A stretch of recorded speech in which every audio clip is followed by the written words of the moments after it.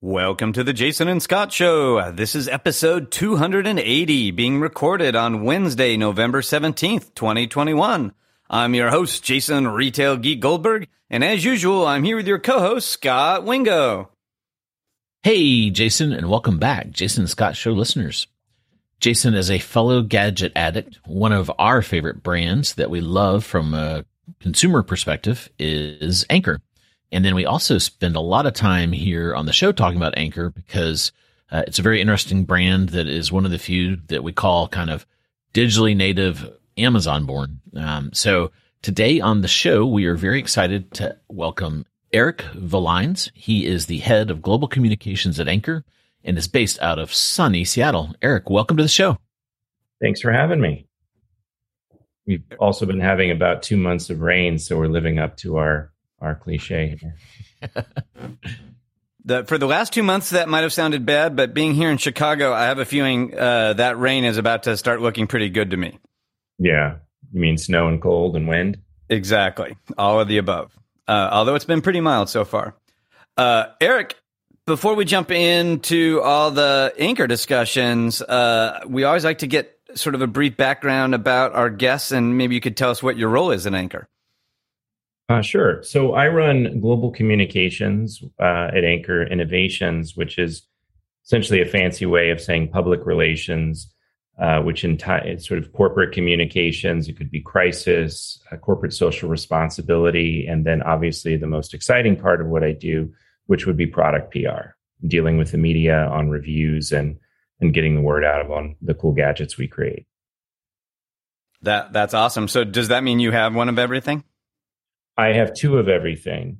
It's a funny story. I've worked in consumer electronics for a long time, and I remember Stephen Yang, who hired me personally for the role. I remember I was in China, and I said I want to make sure that I've got budget to give everyone on my team, one of the products. And he giggled, and I'm absolutely serious. We all have to, live it and breathe it and love it and know the good and the bad aspects of all of our products because we're talking with the media all the time. So I'm kind of insistent that everyone on my team has the products. And then the other part is we can never run out of battery. That's like a major faux pas here.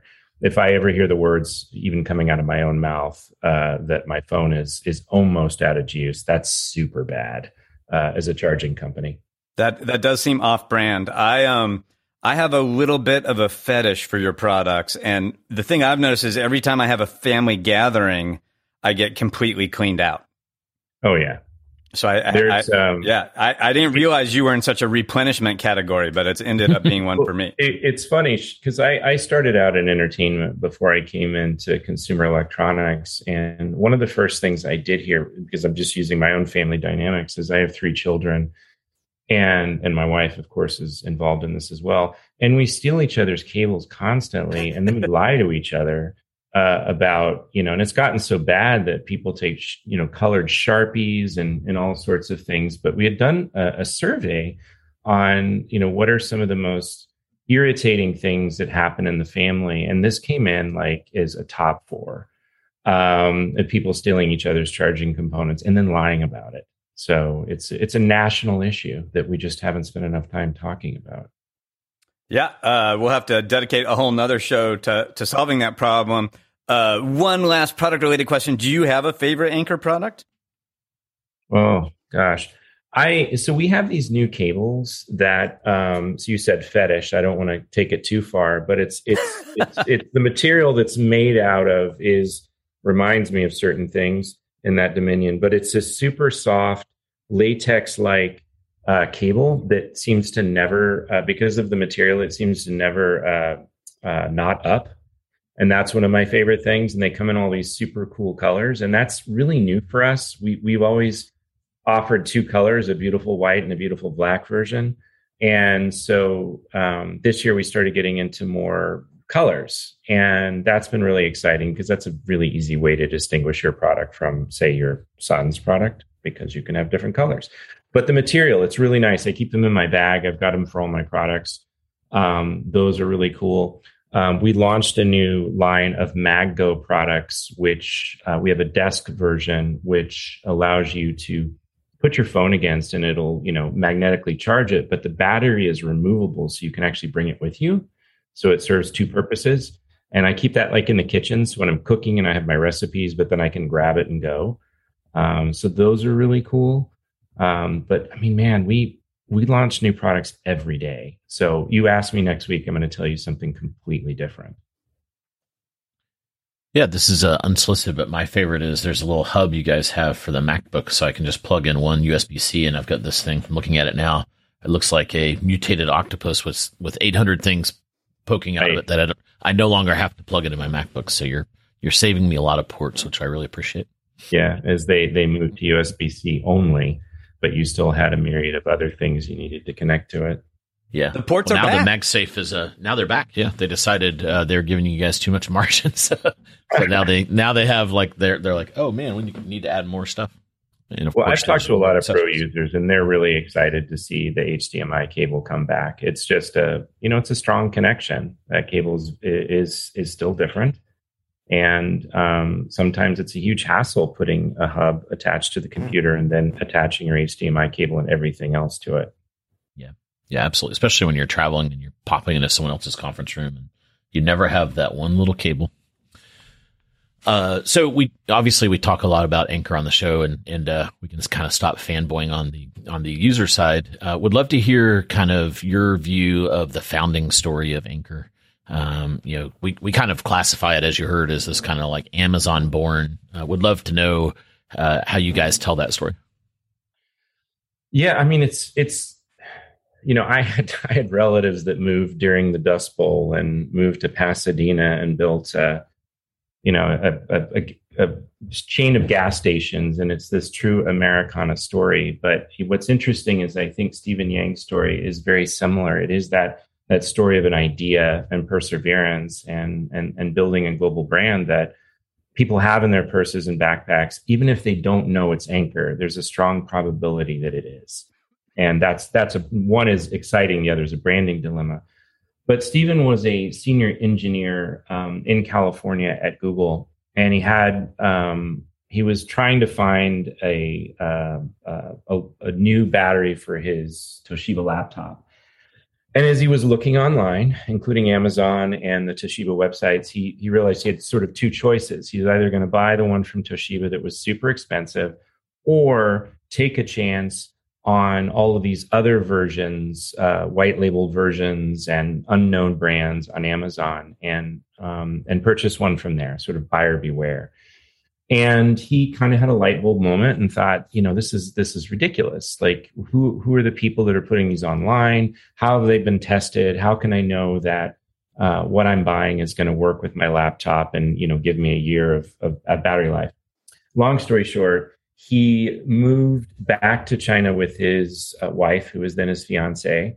He took a small loan from his mom, and he started Anker.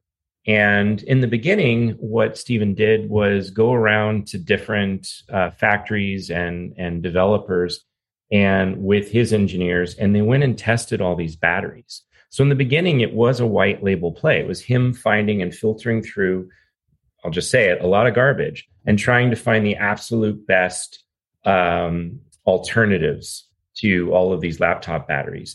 And they started selling those through Amazon, and that was the first point. It was the easiest place for them, and selling specifically and exclusively to the United States. A year later, it was a massive success, beyond anything that he had ever imagined. And the next logical step was to take that concept and move it into mobility and start looking at mobile phones and chargers and portable batteries and all these things that were at the time really starting to come out. But the big difference when he went into mobility is the idea was we need to get as fast out of the white labeling as we can, because we have some ideas that even these smaller factories and people that we're producing are doing, that we can find ways to make it better. So that sort of unearthed the world of contract manufacturing, where their engineers were developing and designing the specifics, and then contracting manufacturers to develop those products. And the rest, as they say, is history. Ironically, today we're celebrating our 10-year anniversary, actually, last month. And that's a pretty big deal. So we went from a guy and his wife and a little money from his mom to a multi-billion-dollar company with multiple brands and over 3,000 employees all around the world.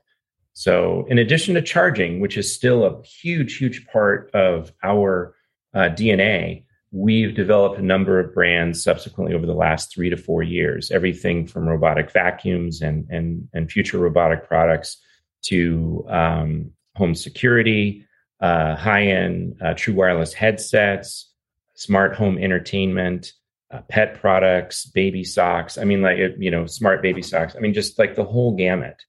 And the sort of the common line through all of this is that Stephen and his team are constantly looking for areas within an emerging or established consumer electronics area where they can bring value. And, usually we might come in and the play might be, okay, we're going to come up with a really great product that's going to be a little lower cost. And that gets our foothold. And then the long-term strategy is then to leapfrog over the competitors with something truly innovative. And this is kind of a phenomenon that's worked really, really well for Stephen and his engineers and the marketing teams and all of our salespeople around the world. Interesting. Did he have an industrial design background, or he just had the pain and kind of chased it and created the company from there?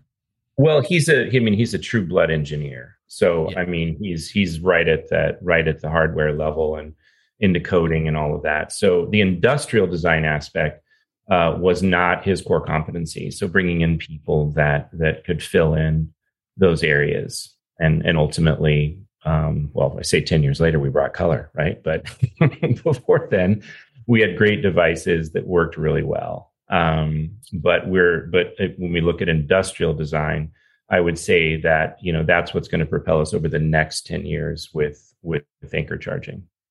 Yeah. Yeah. It's been I really like kind of the functional, but still kind of modern kind of vibe you guys have with your products. It's really nice. Is he still with the company? Is he still involved? Yeah. Okay. Yeah. I mean, I talk to him regularly. He is very approachable.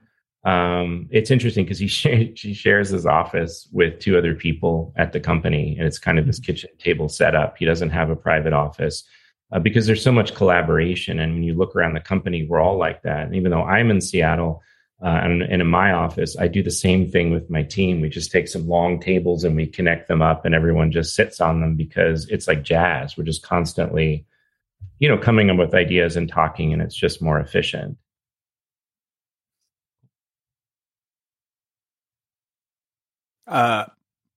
I do want to lobby, by the way. I feel like you have some cool colors now. You have like a lavender and a mint, but what you really need is like a retail geek blue, I think would be. A retail geek blue. Yeah. I could send you the PMS colors if that helps. Okay. Yeah. Send me the Pantone colors. Yeah. Exactly. I mean, I would think the colors are sort of muted. So they're I joke, they don't offend anyone. So they're not super striking. They're kind of muted across the color spectrum. But so far, they've been received really, really well. There's an old joke in consumer electronics that people are always screaming for color, and then when you look at the sales and you find it's the white and black that sell the most. So it's for sure. You need to have the color, but in the end, most people end up choosing the kind of safer black and white. Yeah, no, I'll be honest. The style of the color is fine, and I actually think they are attractive, kind of pastel-y colors. But it's just nice to have a diversity because I actually have a system. Like I have one color for my USB-C cables and one color for my Lightning cables, so that I can quickly distinguish them in my bag. You're not messing around, man. I have a problem. So it's funny. In the early days of these kind of digitally native direct-to-consumer brands, there used to be this religious battle. There were companies that were like, and the path to the customer is through Amazon. We're going to sell this stuff on Amazon. And I would characterize Anker as the poster child for the most successful brand that was born by primarily making themselves available on Amazon and selling through Amazon's traffic.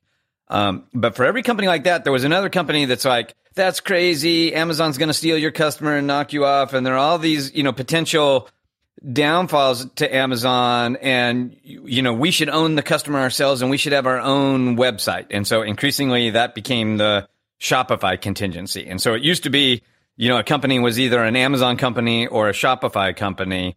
And more recently, I feel like increasingly the answer is not or, it's and. That, the consumer's on Amazon, so you need to be on Amazon, but you also do have consumers that want to buy direct, and you should have your own website. And my proof point for that is, I want to say in the last year or so, Anker has launched its own Shopify site. So I now can shop Anker on Amazon, but also on your own direct website. Is that did you guys have debates and conversations about that? And was that a very overt decision, or is it just something where you just slapped up a Shopify site at some point and you really still think of yourself as an Amazon only company? Well, there's a lot to unpack. I'm gonna try to find the question in that statement. First of all, we definitely started on Amazon, and one of the things I would argue about Amazon is that it is direct. So whether you're selling on your website, or you're selling on Amazon, you're ultimately selling direct through the Amazon platform, and you're engaging with your customers, and you're dealing with customer service and all the things that you would normally do. So I think Amazon has been a great partner, and it continues to be definitely a big part of our DNA. But as we evolved into different regions around the world, that there are different channels that, are sort of different stages of development. But the omni-channel approach, meaning, in our case, Amazon, which is always a big part of us, our own website, which is great for branding and direct connection, and through our retail partners. Because in the United States, we're sold everywhere. We're sold at, Best Buy, Walmart, Target, et cetera. You can go to Media Mart overseas. So we don't see ourselves as just a single channel. We definitely see ourselves as an omni-channel. But I think, Amazon has provided us an incredible platform to launch on. The ability, I think, for a person that has a great product looking to sell something in any part of the world where Amazon is so convenient and so easy. And, the financial commitment, if you're just starting out and you're distributing your products, the platform has evolved, it's improved, and it's ultimately pretty easy to get going on the platform without, a tremendous amount of financial backing. Yep. And it is interesting because you have, been a heavy practitioner on the platform from the early days, and it does feel like it's evolved a lot. From your guys' perspective, do you still feel like there's a competitive advantage in knowing the platform better than other sellers? Like it feels like there's a lot of levers to pull now, and I meet, different companies with different levels of sophistication in their Amazon presence. Is everybody learning all the best practices now and there's sort of parity, or do you feel like you guys can still kind of win more than your fair share of eyeballs on Amazon? I mean, we've been doing this for 10 years now. And so they're the tools, and there's the instinct, and then there's the lessons learned from the billions of mistakes that we've made along the way. And I don't, those things are harder to, I think, grasp for people that are just coming into the space. So I think we absolutely have an advantage. But, I think it's not magic. It takes a lot of work and a lot of patience, and a lot of observation. If you're putting a listing on Amazon and you're putting that listing in Italy or France or the UK or whatever, simply translating that listing into the local language is just the bare minimum. I mean, you're dealing with customer service and being able to communicate with customers, being able to deliver products on time, being able to answer their questions, be able to take returns. And then that's, even before you've really thought about marketing, because there are something like 9 million sellers on Amazon right now. And that is a huge ocean, just filled with fish. And, you are, you're battling against those eyeballs every day. Organic search, or even direct search. You're going to, if you go up and look for toothpaste, I mean, in the search engine, you're going to see a myriad of players in there, including, ones that are common brands to others that seem interesting. And what's going to draw the eyeball away from the common brand that everyone knows to the new brand? What's going to make the consumer just try and reach out and discover you and take that extra effort? So everyone going on to any platform that may deal with a bunch of brands is dealing with, millions of competitors, and it's tough. I think getting set up on the platform and getting started is easy, but that's step one. But then you got to get people seeing your listings, and you got to get people reading your listings, and you got to get people putting stuff in their shopping cart and clicking the shopping cart and fulfilling, and then, being there at the end of that process to give them great customer service in every language where you're selling that product. Because if you can't do that, and that last part is critical, you're going to get bad reviews. And people don't buy products with 2 and sometimes even 3-star ratings when you're dealing with, consumer electronics. They're looking for 4 and 5. So you could have the greatest product in the world, but you could have a lot of mad consumers out there where you haven't done right by them, and they're not going to give you some great star ratings, and you can pretty much, kiss your prosperity goodbye. Yeah. I sometimes describe it as a Darwinian meritocracy. That, like, if you think about old school, if you sell a product to Walmart and they give you shelf space and you screw up and run out of stock, you lose all the sales while you're out of stock. But the day you restock, you're back on the shelf. You're kind of entitled to that shelf position for the duration of a program. But you have to earn that visibility in the front of the Amazon shelf like every minute through a wide variety of best practices. And if you screw up, you fall off that shelf. And when you get back in stock, you don't get your spot back. You got to climb back up the hill. Yeah.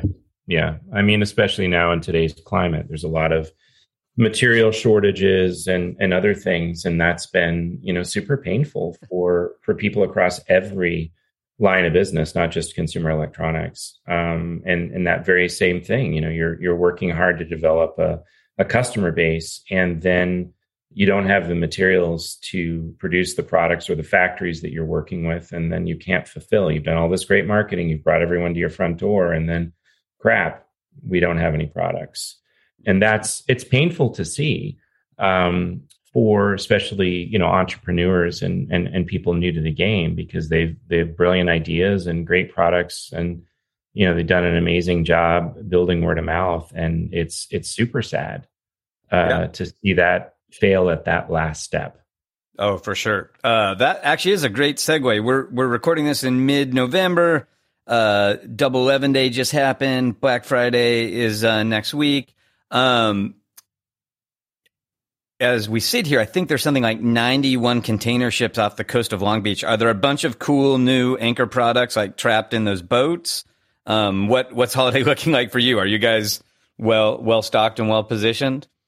I think we are with some things, and we could be better in other things. I mean, again, we have the advantage of having a lot of SKUs. So I would say it's easier for us to adapt than others. And, I can say from my perspective, if I go out on a media tour in September and I show a lot of really cool gadgets, and then we reach the end of October and I'm like, well, crap. So that isn't coming. We're gonna delay that because of something. It is what it is. We're used to it, but we have so many SKUs that we were at Prime Day or Black Friday or Cyber Monday or just basic Christmas shopping or Hanukkah shopping. We've got something, so we can adapt. We'll get past it. Yeah. Speaking of which, like, given that you're in the consumer electronics space, is CES ordinarily a big part of your marketing mix? I would say it is. I think in the new world order, it isn't as important for us. But we've done big booths and we've done stuff, and our sales teams have gone out there. I think it's wait and see. this January. We've done some interviews with media, and I think we found that maybe 40% of those that normally attend are coming. The rest are waiting and seeing. We didn't do a booth this year. I've also heard from our sales team that their counterparts at some of the retailers may not be coming in January as well. So I don't know. Is it going to be like a bad prom where nobody dances?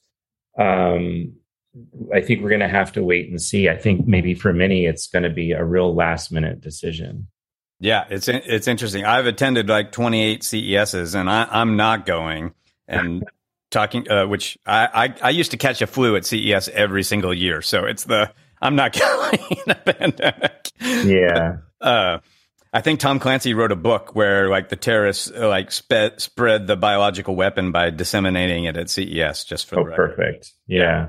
I think I think you have to have a vaccination card this time around to get in. I think that's what I've heard. But yeah, I mean, from point A to Z, there's a lot of airplanes. Yeah. I'm kind of curious. Yeah. I think less people are going to come. But then the magic question is, will they discover that the world didn't end when they didn't go? And per your point, like, does that accelerate the changing world order and CES becomes less important? Or, is this just going to be a down year and next year they'll be back to normal? I think that's going to be interesting to watch. Yeah. I mean, CES is just the beginning. You've got Mobile World Congress, you've got IFA, you've got, as we move into next year and all of them are going to have to be making those tough decisions.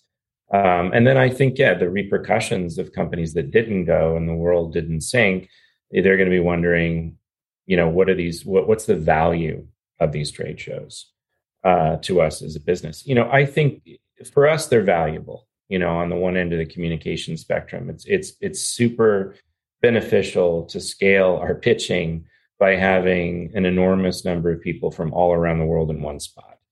But it's also very noisy. So, you're competing with a lot of large names. And we've always been very scrappy. So we tend to do a lot of our moving and communication before CES and after CES, or even entirely outside of the wake of any of these trade shows. So, and that's generally how we've been successful. Very cool. Any other interesting holiday trends or anything you guys noticed as we've kind of gone through COVID and are kind of hopefully coming out the backside? Yeah, I mean, not to sound boring, but charging is always a big thing during the holidays. People have bought their new iPhones. People are buying new MacBooks. People are buying peripherals. And, around that time, usually, a couple of weeks later when they've lost their cables already, or, they realize they want one for travel and they want one to stay home and they want one in their home office and they want one in the kitchen. So it's always a good time for us in that category. So charging, definitely. The other big part of our business right now is audio. So our Soundcore audio brand, we develop a super popular line of true wireless headphones, the Liberty series. And one of the things that makes it unique is we worked with a bunch of Grammy Award-winning engineers to help us tune them. So they would come out of the box sounding like the mix that the engineers originally planned versus over-bassed or over-trebled. That's been really, really popular for us all around the world. I mean, as far as India, hugely popular in the United States, the UK, Germany, emerging markets. That's a big thing. And then I'd say home security. That's been a big boon for us. We launched our home security brand, Eufy, about 3 years ago. And, we're developing a lot of unique products in that space that separate us from the rest. For one, we don't use the cloud. When you buy the product, it's your product. All of the footage is captured on a secure SD card that's integrated either into the base station or the independent products that you put outside the house, which is really cool. And we have millions of users around the world right now using that product because they see it not only as protecting their security, but also their privacy. You'll see a lot of people do personal gifts to themselves during the holidays. So a lot of those big gifts tend to be, people in a house saying, hey, how about we get this for ourselves for Christmas?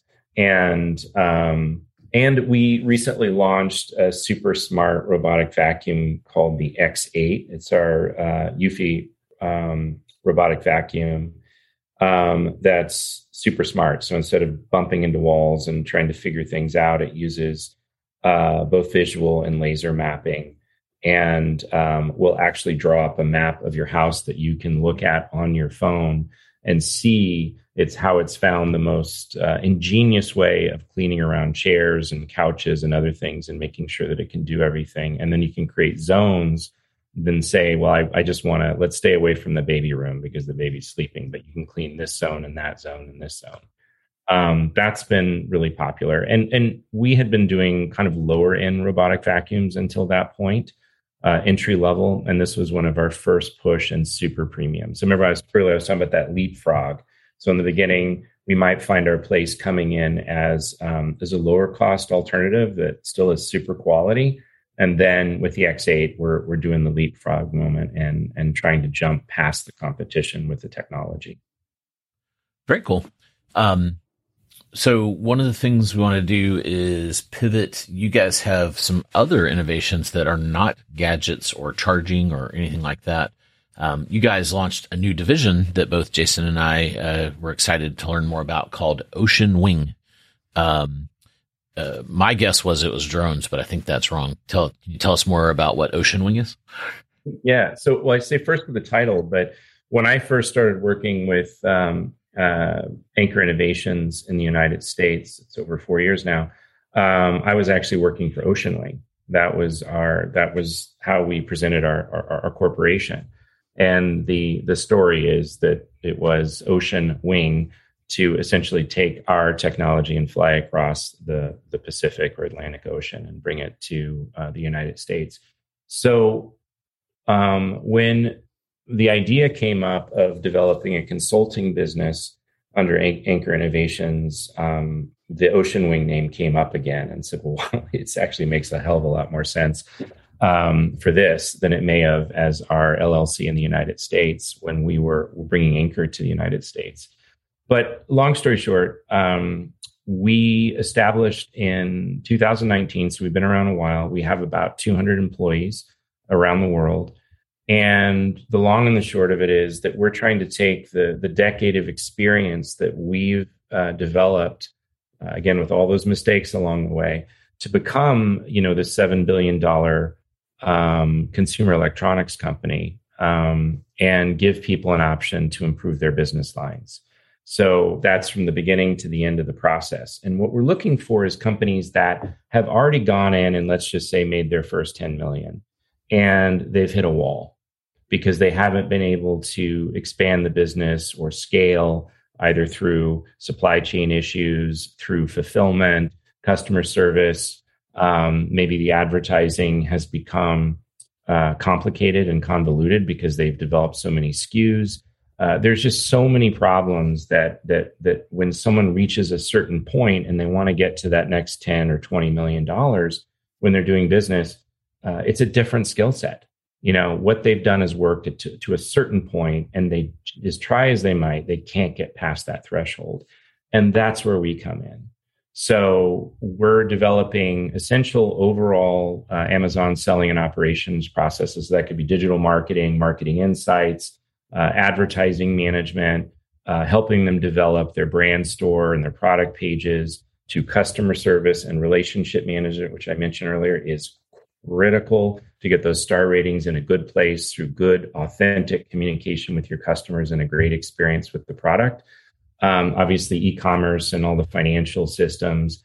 And then what we're dealing with a lot these days is supply chain and logistics management. So you get yourself to a certain point, and there's a lot of people that are coming to us, and that is the area where they're really hurting the most. And they need help. They need help developing new contacts, new supply chain partners, or how do I deal with the issue if you're dealing with something that might spoil? Like we're dealing with a company that deals in collagen, and when something sits on one of those tankers out in the middle of the ocean for too long, when it arrives in the warehouse, it's past its fresh date. So you've just lost all that inventory.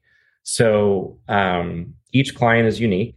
but with this kind of broad scope of things that we can help them with, and we can help audit the business and hopefully help them transcend whatever's keeping them from moving to that next 10 and 20 and $30 million.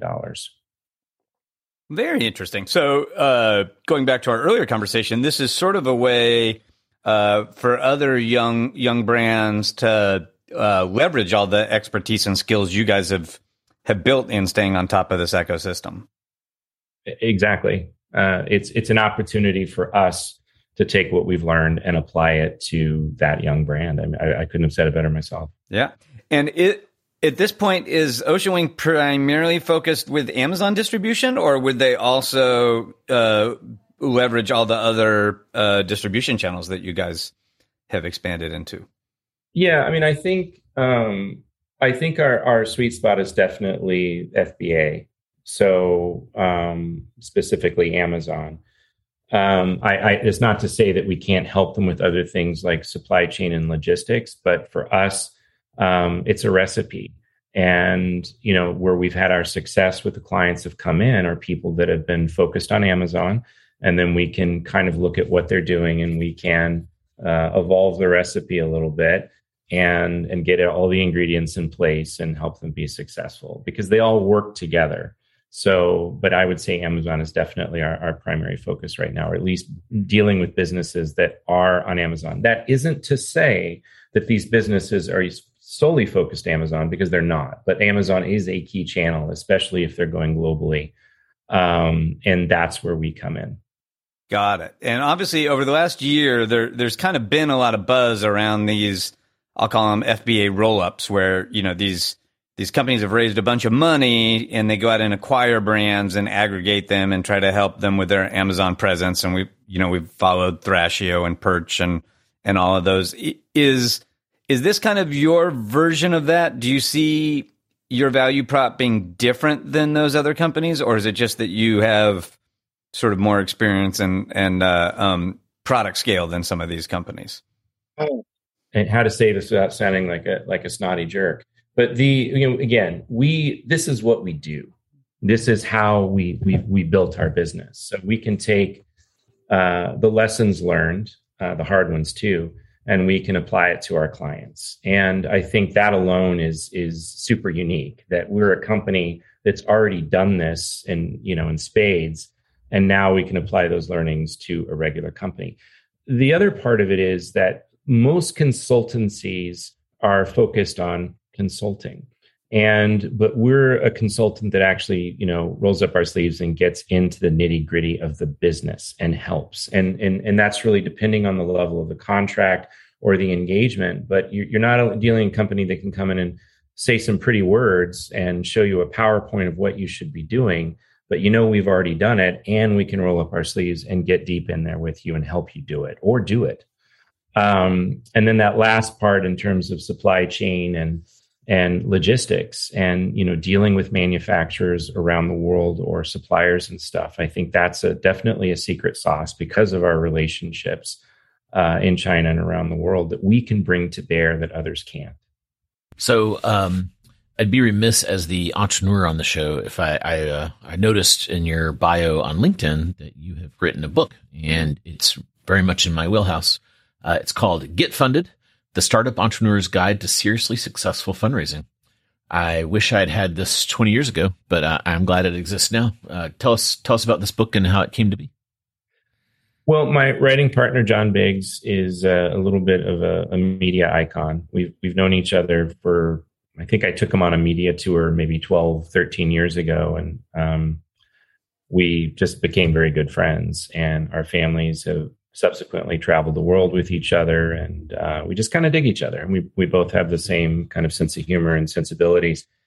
A couple of years ago, he reached out to me that he had been approached by McGraw-Hill to write this book, and thought that I could help provide sort of the second part of the book. So the book is broken out into two parts. One is about financing, but written in such a way that whether you're trying to develop a taco truck or a retail store or something else, what are the different options out there, from, let's say, SBA loans to even using cryptocurrency to set up fundraising. all the way down to the meetings and how you value the company. How do you pitch people? How do you put presentations together? So this is for the person that was really starting out with very limited knowledge on the fundraising process and how do you present yourself at the end of the day. So John really focused more on the fundraising side, and I focus more on the presentation, the skills, how to pitch, how to talk, how to prepare, how to answer questions, the technical aspects of doing a presentation when everything goes wrong. Obviously, if I could rewrite a whole section on this now, since the book was published last year in September, it'd probably be a whole section on how to pitch during COVID, because that was definitely not, it was not a reality when we were writing the book, but it was definitely a reality by the time the book was published. And I hope, and we've heard that the industry has adapted, that investors and seed funders and people are hard at work and investing. But for the person that might not have the background in this, I still think the book for evaluating your company, getting all your ducks in a row, building your presentations, and how to pitch is still very valuable. Very cool. Yeah, it's those kind of books. I think they're kind of evergreen, and it's kind of a little snowball kind of effort. So be patient; it'll catch up. I am curious. It does feel like there's a little bit of a disruption in the fundraising world. Like, for a long time, there's this kind of traditional VC path, and obviously there's still a lot of money that flows through that path. But I feel like the role of angel investors and sort of other untraditional fundraising is becoming more common than it used to be. Like, do you guys try to cover those kind of approaches in the book as well, or is it mostly focused on moving through Sandhill Road?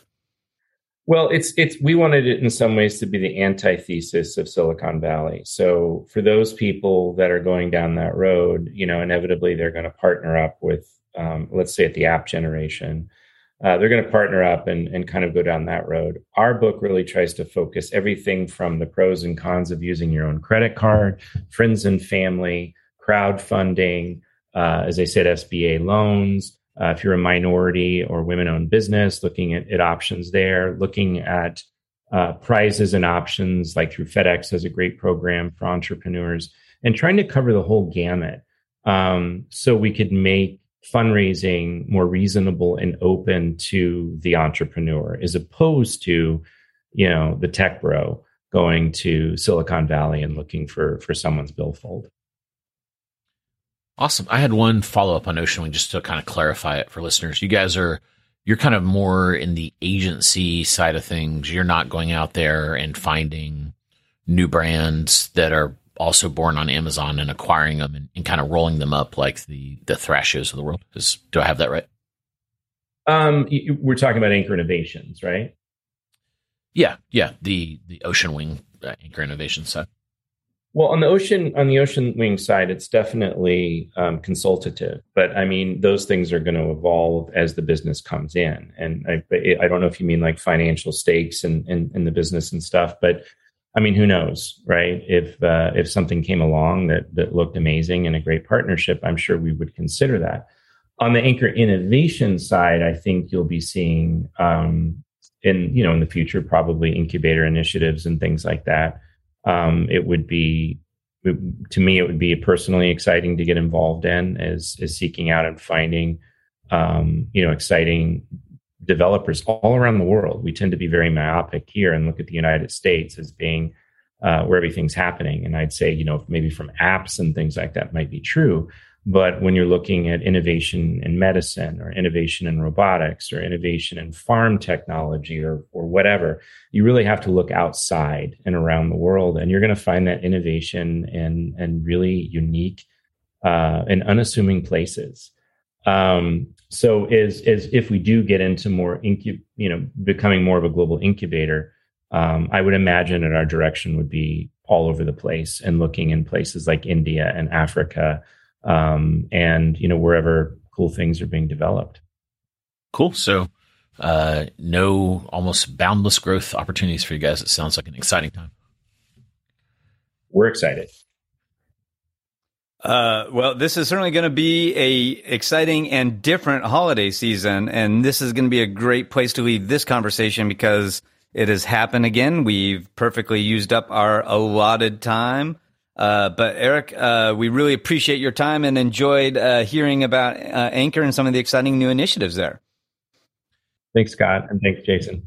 Yeah, if anyone wanted to follow you, are you big on TikTok or I say it facetiously, or Twitter or LinkedIn, or do you publish there? And then where should they go for some good the latest Anker information? Someone can connect with me on LinkedIn. My focus, to be quite frank with you, is I'm so married to my work, as I tend to focus my communication through work as opposed to myself. I think it's one of those things when you work in communications, you got to be careful about what you say. So mostly, I'm just talking about my company and the things that we do. Awesome. Well, we will put a link to your LinkedIn profile in there, and certainly some links to Anker. And until next time, happy commercing.